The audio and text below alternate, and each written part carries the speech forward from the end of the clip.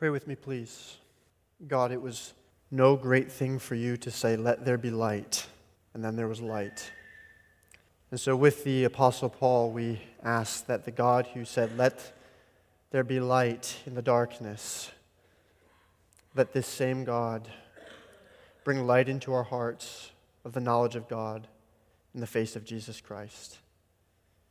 We pray that you would illumine our hearts and minds from your word, that we would behold marvelous things in it, that as we gaze upon it and as we look this morning at the wonder of creation, that we would be overawed with your glory. So like Moses this morning, our prayer is this: show us your glory. We ask these things in Christ's precious name. Amen. Well, if you would, please turn in your copy of the Scriptures to the book of Genesis, chapter 1.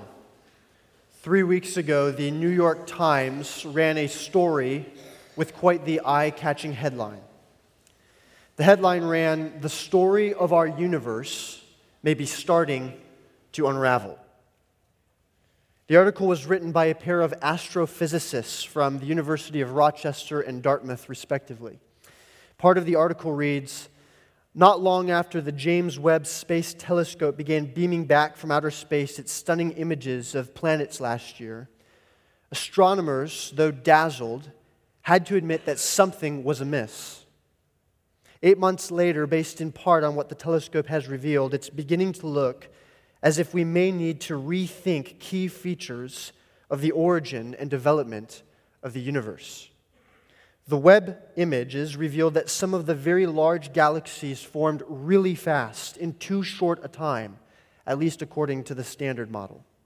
This was no minor discrepancy. The finding is akin to parents and their children appearing in a story when their grandparents are still children themselves. The authors go on to note that this is only one in a growing list of problems confronting the Standard Model of cosmology, the theory of the origin of the universe. In fact, as more data continues to come in, the less believable the present naturalistic assessment of the Standard Model becomes. They go on to write, quote, "Physicists and astronomers are starting to get the sense that something may be really wrong with the model.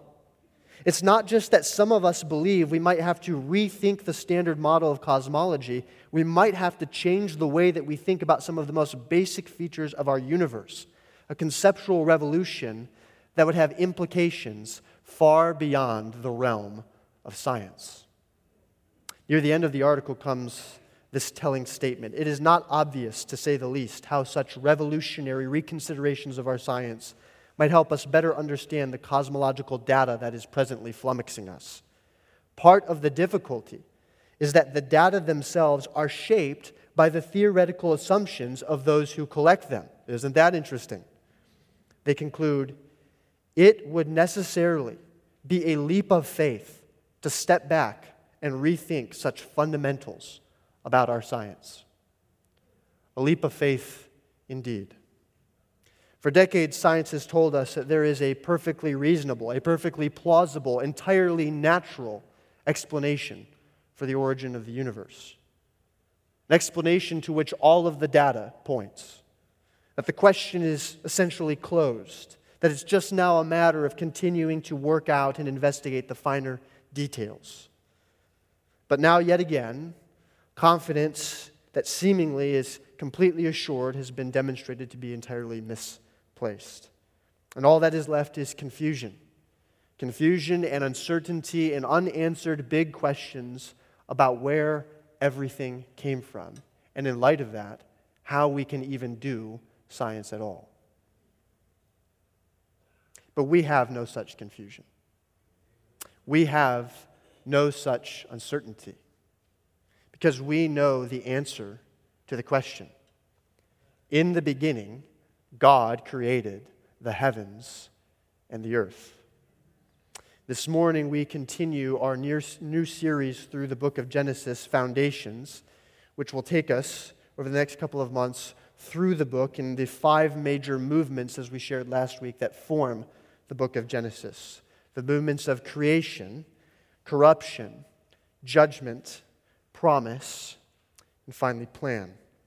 And this morning we are going to launch now into the first major movement of the book, the account of creation. And the creation account runs from chapter 1, verse 1 until the end of chapter 2. And that's actually going to be the focus of the next several weeks of our study. We're going to be moving a little bit slower through this first section of the book. And as we jump into the text this morning, a text that has been variously understood, misunderstood, and hotly debated over the years, I actually want to begin by providing you with two presuppositions or two guiding beliefs that I have that are going to shape how I approach interpreting this text. So, assumption number one.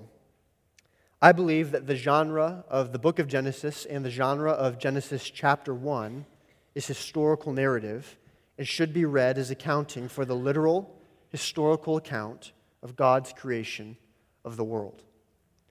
Now, one of the dominant features of Hebrew narrative is something that's called the vav consecutive. And I can see your faces are just glazing over right now.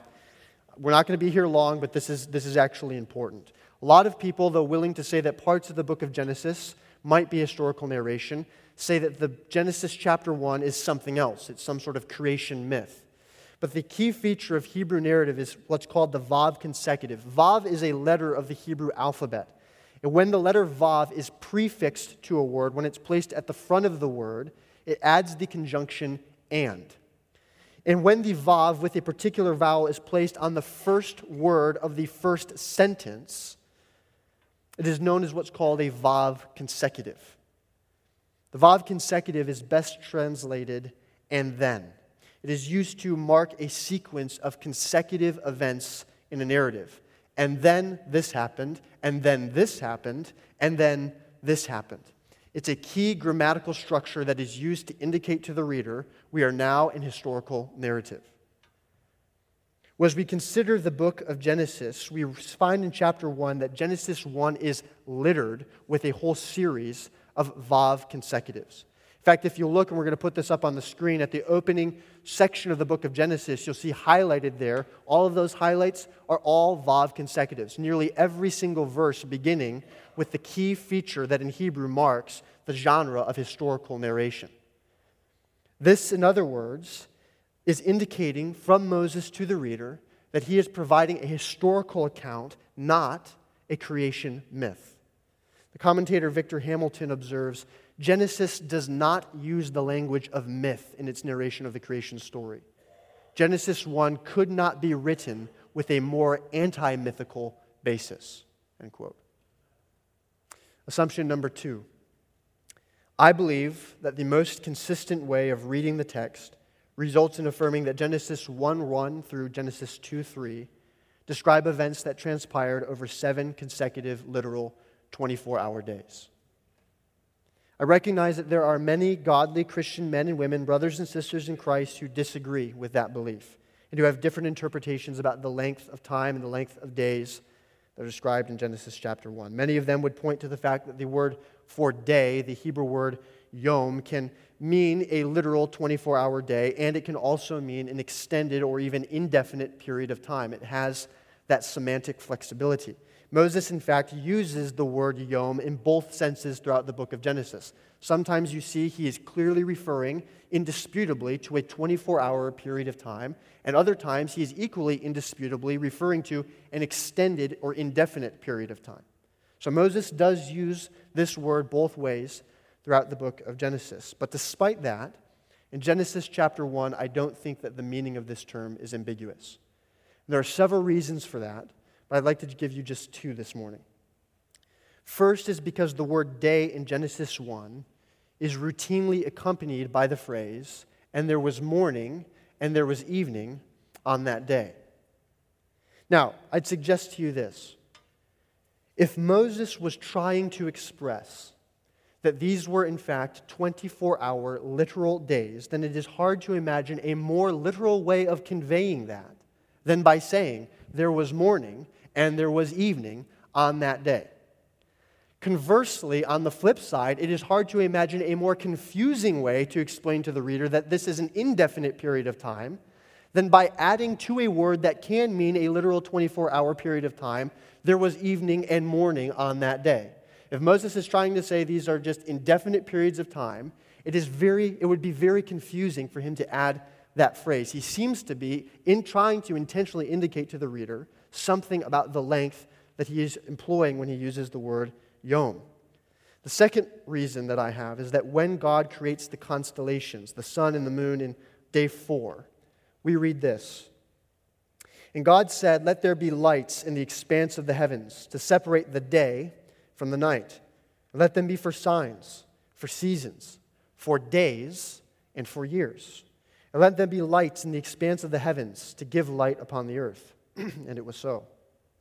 God made 2 great lights, the greater light to rule the day, the lesser light to rule the night, and the stars. God set them in the expanse of the heavens to give light on the earth, to rule over the day and over the night, and to separate the light from the darkness. God saw that it was good. Verse 19, "And there was evening and there was morning, the 4th day." Moses says that the sun and the moon separate the seasons and the days and the years. The sun, he says, is to rule the day. The moon is there to rule the night. He's clearly here describing the solar and lunar cycles that comprise a 24-hour day. So to then suggest that he is using the term day to mean something else in verse 19 than what he has been using this word to mean in verses 15, 16, 17, and 18, with apparently nothing in the text that indicates that he is suddenly using this word to mean something else, is, to my point of view, a deeply flawed exegetical approach. There is nothing in the text that suggests that he is suddenly departing from how he has just been using that word in the preceding 4 verses. And so I believe that Genesis chapter 1 should be read as historical narrative, and that it describes events that took place over literal, consecutive 24-hour days. With those understandings in mind, let's now dive into our text this morning. And here's the big idea that we need to capture this morning. God's creation shouts God's everlasting glory, and you and I are called to glorify this Creator God. In pursuit of that thought, here's the first big truth that emerges from our text this morning and from the opening chapter of the Bible. Number 1, creation reveals God's power, authority, and majesty. In order to appreciate that truth, I'd like to make 3 observations with you from the opening 13 verses of chapter 1. So observation number 1, God created everything out of nothing.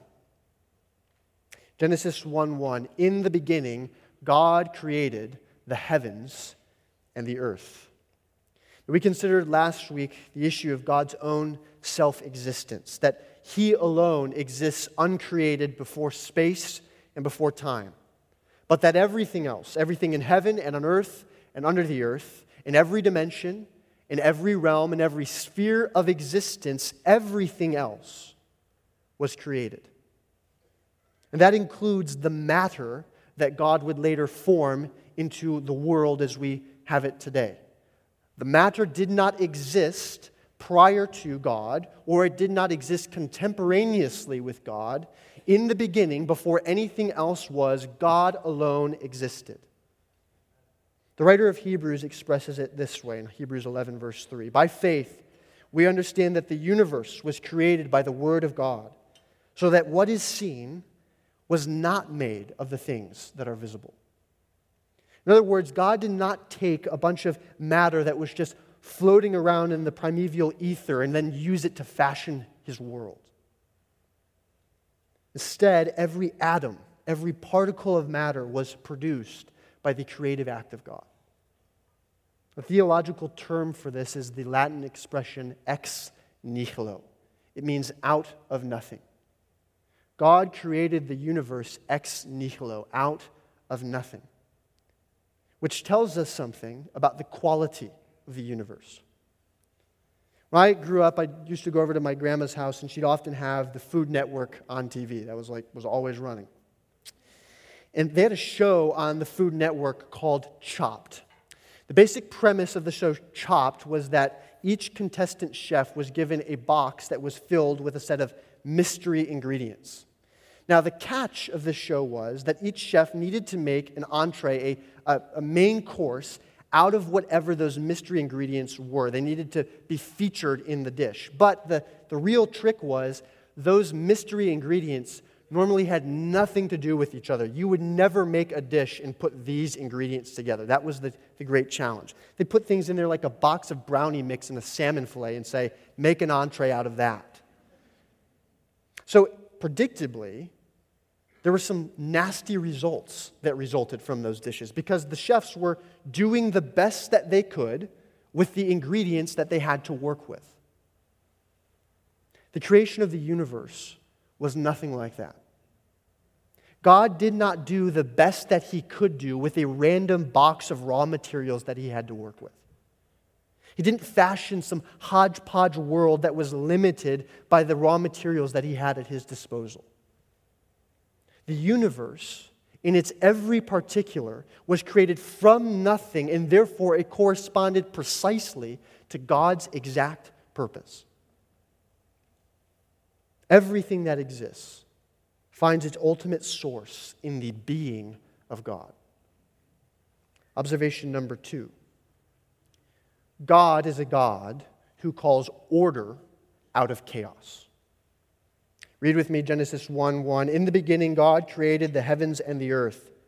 The earth was without form and void, and darkness was over the face of the deep. And the Spirit of God was hovering over the face of the waters. And God said, "Let there be light." And there was light. And God saw that the light was good. And God separated the light from the darkness. God called the light day, and the darkness He called night. There was evening and there was morning, the first day. And God said, "Let there be an expanse in the midst of the waters, and let it separate the waters from the waters." And God made the expanse and separated the waters that were under the earth from the expanse of the waters that were above the expanse. And it was so. And God called the expanse heaven, and there was evening and there was morning on the second day. And God said, "Let the waters under the heavens be gathered together into one place, and let the dry land appear." And it was so. God called the dry land earth, and the waters that were gathered together He called seas. And God saw that it was good. And God said, "Let the earth sprout vegetation, plants yielding seed, and fruit trees bearing fruit, in which is their seed, each according to its own kind on the earth." And it was so. The earth brought forth vegetation, plants yielding seed according to their own kind, and trees bearing fruit in which was their seed according to its kind. God saw that it was good. And there was evening and there was morning on the third day.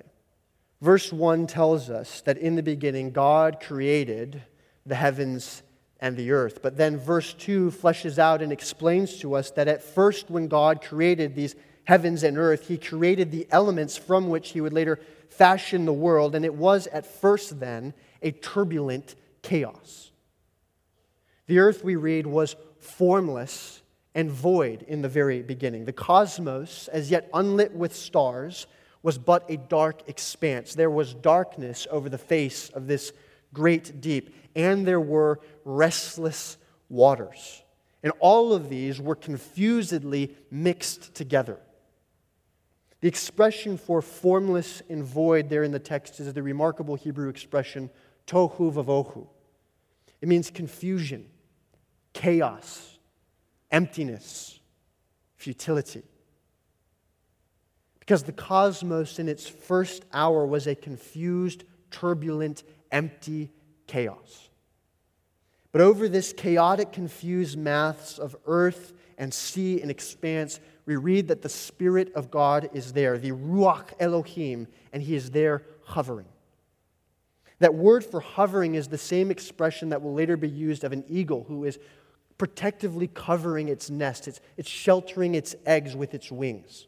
Same expression. Of course, that's an image that is going to be later used, a metaphor that's going to be developed throughout the rest of the biblical narrative. And here the image is of the Spirit of God protectively covering this fledgling creation that is about to be brought to life. Because God is not content to leave His creation a formless and void, empty chaos. Because instead, God begins to call order from this chaos. The first 3 days, God forms and he orders his creation. So day 1, God said, "Let there be light," and there was light. Where before there was only darkness over the face of the deep, now suddenly there is an explosion of light. Light that is as of yet not contained in any sun or in any star, but light that simply everywhere is. Light that radiates and finds its source in the person of God himself. Think about when you have sat for some time in a dark room, a truly pitch dark room. Your eyes gradually grow accustomed to the darkness, and then someone comes in and they turn on the light switch, and your eyes are instantly blinded by the paltry light that is being thrown from a 40-watt bulb. So imagine what it must have been like when God threw on the lights of the universe. An explosion of light. One moment the cosmos is a vast darkness, the next there is light everywhere. Robert Jastrow is the founder of NASA's Goddard Institute of Space Studies, and he's also the chair of the Mount Wilson Observatory, a chair that was formerly held by Edwin Hubble. Mr. Jastrow is a self-proclaimed agnostic, meaning that he doubts, or at least is uncertain of, the existence of God. He certainly is by no description a Christian. And yet Mr. Jastrow writes this: "Now we see how the astronomical evidence leads to a biblical view of the origin of the world. The chain of events leading to man commenced suddenly and sharply at a definite moment in time in a flash of light and energy." That sounds familiar, doesn't it? Let there be light, and there was light. He goes on to say, "For the scientist who has lived by his faith in the power of reason, the story ends like a bad dream. He has scaled the mountains of ignorance. He is about to conquer its highest peak. And as he pulls himself up over the final rock, he is greeted by a band of theologians who have been sitting there for centuries." Amen. Let there be light, and there was light. And God takes the light, and he takes the darkness, and he separates them, and he names them day and night. God forms, and then he orders. That's the first day. Then day 2, we read that God divides. He divides the vault of the heavens from the waters that are below. He establishes a division between heaven and earth, or what will become sea and sky. The vast expanse that is our cosmos, whose outermost reaches we have not yet come close to discovering, God here in a single moment forms. God orders, and he forms again. Day 3, God separates the land from the waters. Where before there was this confused mixture of water and land, God now delineates land from water, and he establishes the limits of the ocean. He names the land earth. He names the water seas. Now we need to pause here for just a moment to consider the power and immensity of God, who in a moment fashions continents and mountain ranges, and who in an instant fills the oceans with their 352 quintillion gallons of water, who determines the depth of the seas more than 35,000 feet beneath the surface. That's more than 6.5 miles down at the bottom of the Mariana Trench, who spreads these waters across the globe, an expanse of more than 139 million miles, and every square inch of which has been determined by God. Where were you, God requires of Job, when I laid the foundations of the earth? Tell me if you have understanding. Who determined its measurements? Surely you know. Or who stretched the line upon it? On what were its bases sunk? Or who laid its cornerstone when the morning stars sang together and all the sons of God shouted for joy? Or who shut in the sea with its doors when it burst out of the womb, when I made clouds its garment and thick darkness its swaddling band, and prescribed limits for it, and set bars and doors, and said, thus far you shall come and no farther, and here your proud waves shall be stayed. And then this earth, in cooperation with these waters, from these God causes to produce all manners of vegetation. God formed, and he ordered, and he fashioned all of these things in order to prepare his world for life. Our God is a God who calls order out of chaos. Observation number 3. When God speaks, things happen. There is a repeated expression that occurs 8 times throughout this creation account. Vayomer Elohim, and God said. And that expression is frequently accompanied by the follow-up statement, and it was so. God speaks, and a universe is formed. God speaks, and continents shift into their right place. God speaks, and oceans appear. God speaks, and the limits of deep space emerge. God speaks a word, and a world comes into being. And the Scripture tells us that in some mysterious way, it is God the Son, the second person of the triune God, who is the divine Word, the divine Logos, through whom the world is created. That as we read in the Scripture reading from John this morning, that all things were made through him, and without him was not anything made that was made. Or as the Apostle Paul writes of the preeminence of Christ in Colossians chapter 1, He, Christ, is the image of the invisible God, the firstborn over all creation. For by him all things were created in heaven and on earth, visible and invisible, whether thrones or dominions or rulers or authorities. All things were created through him and for him. And he is before all things, and in him all things hold together.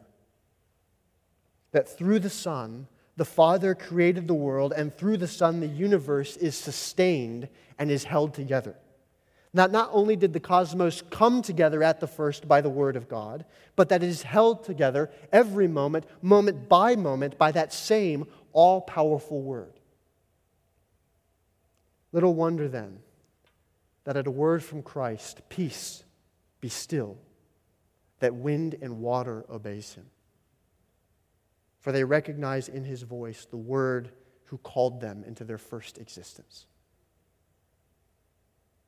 When our God speaks, it is done. When our God commands, every created being, every organism, every element, every piece of matter, every atom, every natural law, they all instantly obey and conform themselves to his purpose. Everything that has ever come into existence finds its source, exists only because God wills it. And everything that remains in existence remains only because God sustains it. God speaks a word, and there is a world. 2 quick thoughts of application then before we move on. What response before the power and glory of God revealed in creation? What response can we offer except to stand in awe and praise? What are we left to do other than to proclaim, I sing the mighty power of God that made the mountains rise, that spread the flowing seas abroad and built the lofty skies? We, you and I, are built for worship. We are built for this. We are created for this. And when we look at the awesome display of God's greatness, the heavens declaring his glory, the skies proclaiming the work of his hands, creation shouting of the glory of its creator, it should recalibrate our hearts to do what you and I were created to do, to glorify and to glory in our Creator.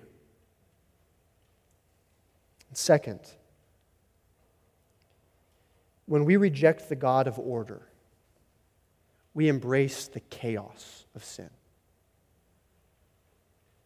Is our world today filled with chaos and confusion? You look around and there's so much conflict, so much brokenness everywhere. But beyond that, there is deep confusion everywhere. Confusion about things like what makes a man or a woman or a woman.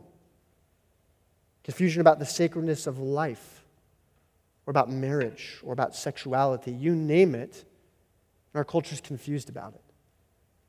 I saw a headline this week about a gathering of hundreds of people in New York City who identify as dogs. And as people reject the God of order, and as they reject His created order, we descend into tohu vavohu, into confusion and emptiness and futility and chaos. Because when we reject God, we embrace the chaos of sin. That's true, by the way, not only of a society and a culture, it's true of our individual lives as well. And by the way, we can't miss this, that when God rises to judge the sinful, and when He rises to judge His world, He judges the world by bringing chaos and confusion upon it. We're going to see still to come in Genesis that when God judges the world, that He does so by reverting it to a chaos.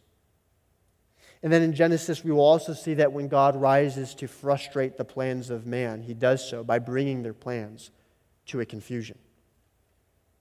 God not only is able to bring order out of chaos, but when He wills in judgment, He brings tohu vavohu down upon those who rebel against Him. And so we must understand that creation, in its every respect, reveals God's power, His authority, and His majesty. Truth number 2 from our text this morning. Creation not only reveals God's power, authority, and majesty, but creation reveals God's goodness and His infinite wisdom. We already read at the beginning of the sermon the account of the creation of the stars and constellations on day 4 through verse 19. So we're going to pick up our text here in verse 20. And God said, "Let the waters swarm with swarms of living creatures. Let birds fly above the earth and across the expanse of the heavens." So God created the great sea creatures and every living creature that moves, with which the waters swarm according to their kinds, and every winged bird according to its kind. And God saw that it was good. God blessed them, saying, "Be fruitful and multiply, and fill the waters in the seas. Let birds multiply on the earth." And there was evening and there was morning the 5th day. God said, "Let the earth bring forth living creatures according to their kinds, livestock and creeping things and beasts of the earth according to their kinds." And it was so. And God made the beasts of the earth according to their kinds, and the livestock according to their kinds, and everything that creeps on the ground according to its kind. And God saw that it was good. Then God said, "Let us make man in our image, after our likeness. Let them have dominion over the fish of the sea, and over the birds of the heavens, and over the livestock, and over all the earth, and over every creeping thing that creeps on the earth." So God created man in His own image. In the image of God He created him, male and female He created them. And God blessed them. And God said to them, "Be fruitful and multiply, and fill the earth and subdue it. Have dominion over the fish of the sea, and over the birds of the heavens, and over every living thing that moves on the earth." Have you ever looked at a piece of art, and the sheer size and scale of the thing is unbelievably impressive? You're just taken aback by the sheer scale of the work. But then as you get closer and as you're able to look more closely, your breath is taken away by the fine detail that has gone into this piece of art. So God, like an artist, on the first 3 days of creation has prepped a massive canvas, one that rightly takes our breath away. But now, in the last 3 days of creation, He will fill in the finer details of that canvas that truly makes His creation a masterpiece. In the opening 3 days, God forms the universe. In the final 3 days of creation, God fills the universe. And if the forming of the universe reveals to us God's greatness and His power and His majesty, then in filling the universe, God informs us of His goodness and of His wisdom. And we're going to see this in a number of patterns that begin to emerge in the text. So here's pattern number 1. The ordering of the creation days reveals an intentional design. So the first 3 days of creation each correspond to one of the final 3 days of creation.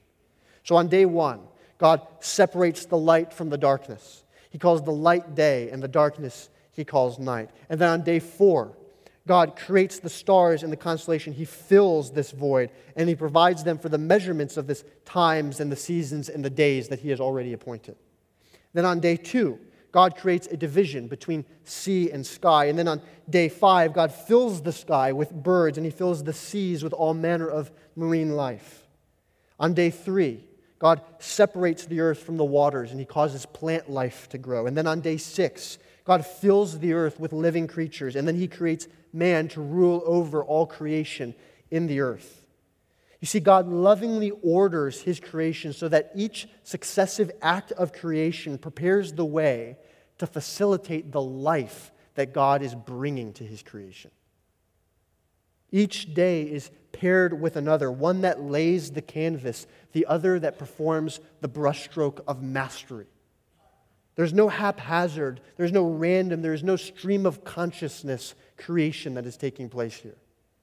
It is a deliberate and intentional process, and one that expresses the profound wisdom and care of God, and it is one that expresses the fact that our God is a God who delights in life. He prepares the world precisely so that He can fill it with living things. Isaiah 45:18, "For thus says the Lord, who created the heavens, He is God, who formed the earth and made it, He established it. He did not create it empty. He formed it to be inhabited."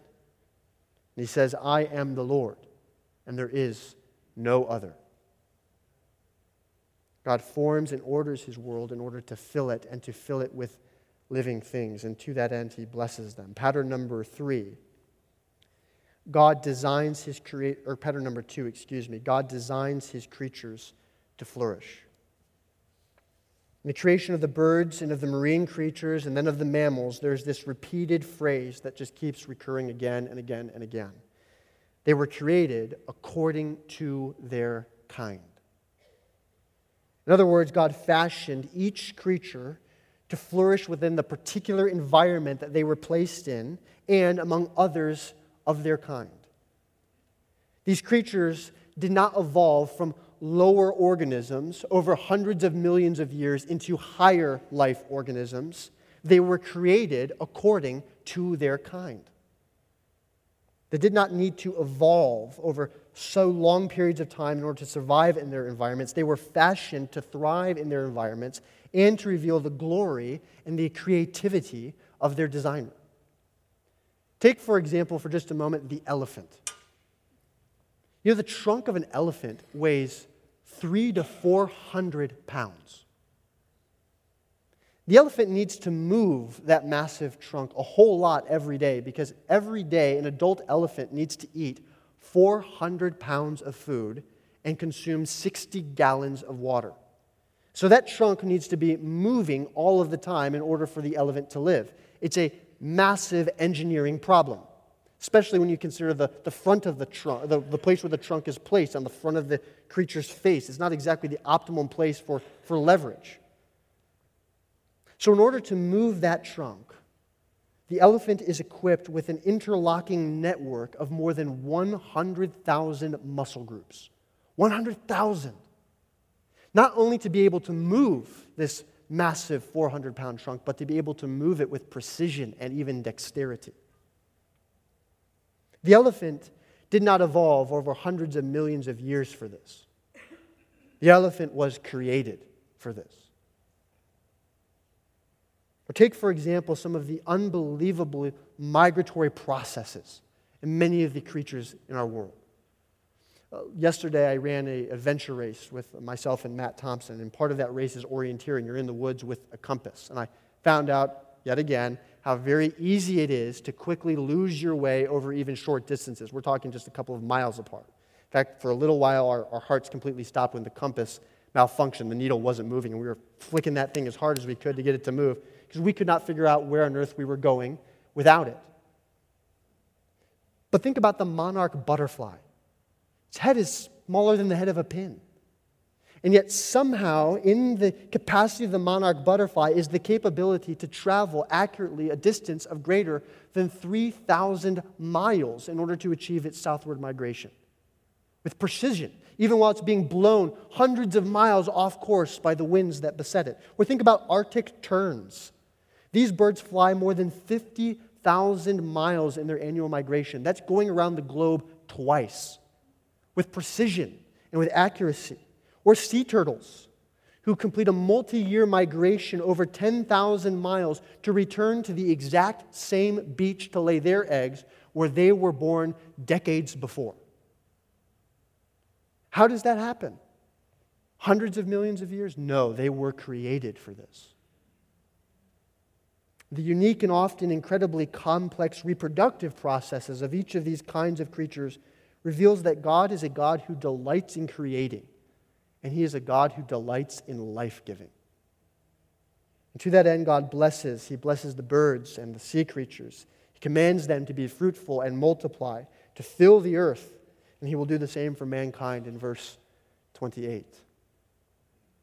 Pattern number 3. God again and again affirms the goodness of His creation. Now don't worry, next week we're going to be coming back and we're going to be diving into far greater detail into verses 26 through 31. We're actually going to be looking for the next 3 weeks at what it means to be human. We're going to be looking at those verses as well as chapter 2. So we're going to be coming back to this. But notice, at least for today, that after each day of creation that Moses says, God saw that it was good. God speaks His creation into existence. Everything that exists, therefore, exists according to His will and to His word. And then in surveying the result of His creation, God pronounces it to be good. It not only meets with God's approval, but because the creation comes from God, it is sourced in His own goodness. And on the 6th day, God creates mankind, the man and the woman. He fashions them in His image. They're the crown jewel of His creation. He blesses them. He shows them how He has provided for them. He commands them to multiply. And then He commissions them to reign and rule over His creation as His vice-regents. And then God steps back. He surveys the totality of His creation, and He provides this assessment in verse 31. And God saw everything that He had made, and behold, it was very good. Everything else was good. Now it is very good. And there was evening and there was morning on the 6th day. There was, in other words, nothing wanting in creation. Nothing that was left undone. Nothing that was left unfinished. And not only is nothing wrong with creation, but what God had made was very good. It was qualitatively excellent. It reflected the glory and the wisdom and the goodness of its Creator. And what is then God's response to the perfection and completion of His creation? Chapter 2, verse 1. Thus the heavens and the earth were finished, and all the hosts of them. On the 7th day, God finished His work that He had done, and He rested the 7th day from all of His work. So God blessed the 7th day, and He made it holy, because on it God rested from all His work that He had done in creation. So having made His creation, the Maker rests. And this rest communicates 3 things. Number 1, it underscores that the work of the creation is finished. God does not now rest from creating because He's tired or fatigued or bored with creating. He rests because His assessment of His creation is correct. It is very good. It is complete. It is finished. Second, this rest establishes a pattern of Sabbath rest that communicates that we are created to know, to worship, and enjoy God. God sets the 7th day apart, and He declares it to be holy. Moses will later pick up on this in the book of Exodus when the 4th commandment is being given to keep the Sabbath to the Lord. In other words, the Sabbath is created for us as an invitation for rest and for fellowship in God, to find our delight in Him and delight in what He has made, delight in the Creator and delight in His good gifts. It is a time that is set apart for worship and to enjoy our Creator God. Now, as new covenant believers, we are no longer under the Mosaic law. In other words, we are no longer required to keep the Sabbath as a formal observance because Christ, as we read, has become our Sabbath rest. We rest, in other words, in continual close fellowship with God because of the finished work of Jesus Christ. That Christ labored and then ceased from laboring because the work was finished. And so we rest in the Sabbath rest that Christ has now purchased for us. But the creation principle of a Sabbath rest from daily labor, a time set apart, a time to regularly reflect and enter into fellowship with God, to enjoy Him and enjoy His good gifts, is a valuable rhythm for our own lives. So the formal observance is gone, but the creation principle ought to remain. Number 3, this rest establishes the ultimate hope, or we might say the eschatological hope, the future hope for creation, the hope of a coming rest. Because God's assessment that creation is very good is going to be quickly disrupted by the events of Genesis 3, of the fall and corruption and the curse. But the Bible does not end with a curse. The Bible ends with the promise in Revelation from the Creator who says, "Behold, I am making all things new." Where He will establish a new creation, where the dwelling of God will be eternally with His people, where we will know, worship, and enjoy God forever. An eternal Sabbath rest. And so the Bible ends, or will end, where it begins, where the people of God find their rest and their joy in the good God and in His good creation. God is not going to relinquish His purpose for His creation as a result of sin and the curse. He's not giving up upon it. He's not tossing it aside. Instead, He has committed to ransom and redeem it. So the beginning of the story informs us about the end of the story, of a hope for a renewed creation. In fact, we shouldn't really call it the end of the story at all, because it will be world without end. Because the creation tells us that when God speaks, everything happens exactly according to His word. It's amazing, isn't it, that so many men and women in our society today can look around at creation and yet choose to reject the Creator. That we can scrabble around for any explanation that we can lay our hands on that in some way denies that God is responsible for all that we see around us. To go back to where we started this morning, that we are prepared to take a leap of faith in order to try to redeem our naturalistic scientific methods, as long as we are able to hold on to the naturalism, the God denial that gets us there. Why? Why are we so adamant to refuse to give God the glory that belongs to Him for His creation? And the reason is, the moment that we recognize who the Creator is, we recognize who we are and our responsibilities to the one who made us. Because you see, the awesomeness of creation, the creation that shouts of God's glory, should produce in every person, in every creature, 3 responses. Number 1, worship. Worship because of who God is. Second, delight. Delight because of who God is. And third, obedience. Obedience because of who the Creator God is. Our thinking, our affections, our actions should be dominated by this thought when we survey this creation. How great Thou art. Let's pray. Oh God, Your creation sings and it proclaims Your greatness. Oh, and yet we so often are tempted to try to deny Your power and Godhead that it reveals.